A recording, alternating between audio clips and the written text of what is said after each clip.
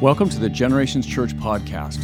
I'm Jeff Luddington, and at Generations Church, we exist to glorify God in our community, to make disciples that make disciples, and to multiply churches, so that the next generation is equipped to glorify God better than we did.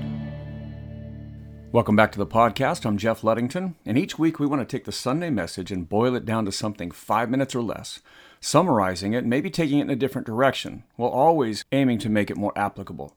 This Sunday we are in Isaiah 13 talking about the prophecy of judgment over Babylon.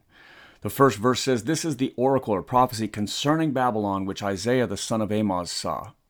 So prophecy in the Bible most often or most always has two meanings: a fulfillment near the time that it's spoken, and another larger meaning ultimately realized in Christ. Here, the destruction of Babylon is the first meaning. A nation will literally be destroyed in the way that God says it will be destroyed. And then the destruction of all that is evil in the world is the larger meaning that's fulfilled in Christ at his return. So why Babylon?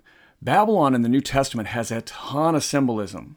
In Revelation 14 it says, "Fallen, fallen is Babylon the Great, she who made all nations drink the wine of her passion of sexual immorality."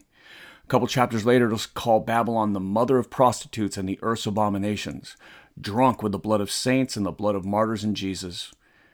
Again, it'll go on and say, "All nations have drunk the wine of passion of Babylon's sexual immorality. The kings of the earth have committed immorality with her, and the merchants of the earth have grown rich from the power of her." And then at the end of chapter 18, Revelation will say, "A mighty angel will take a stone like a great millstone and throw it into the sea, saying, so will Babylon the Great be thrown down with violence, and it will be found no more." So Babylon is not only a nation that exists in the Old Testament and is destroyed before the birth of Christ, but Babylon lives on as a symbol of a corrupt and broken world that we all live in. So Isaiah is portraying this, what's going to happen to Babylon. And it's interesting, Babylon isn't even a large nation at the time. In fact, Assyria is, and God has already prophesied that Assyria is going to come in and wipe out Judah. And he's going to take the people of God captive for their disobedience.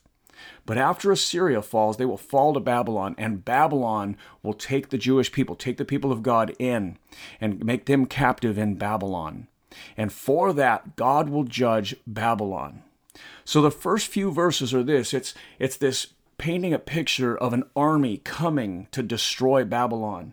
It tells of foot soldiers and the sound that would come in and the destruction that will take place from this army.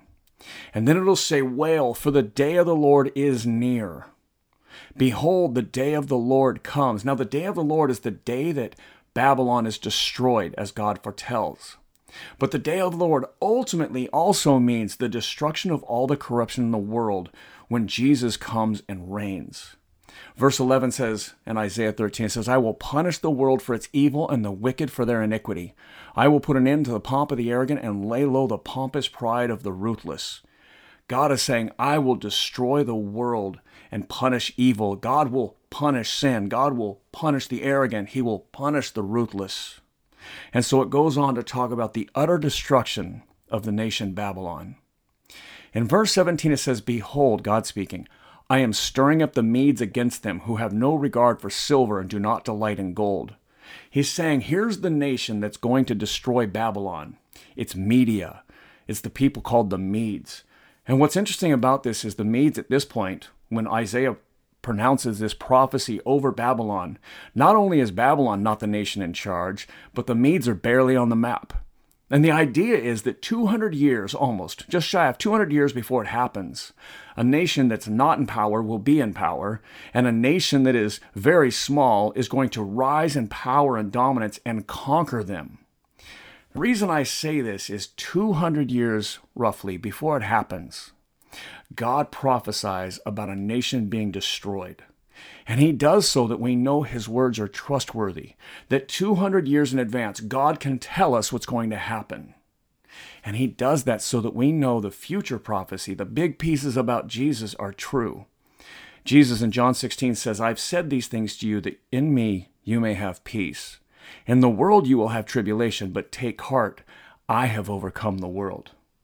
No matter where you are in life, no matter what the world has dealt you, Jesus will overcome this world. And if you're in Christ, you can have peace.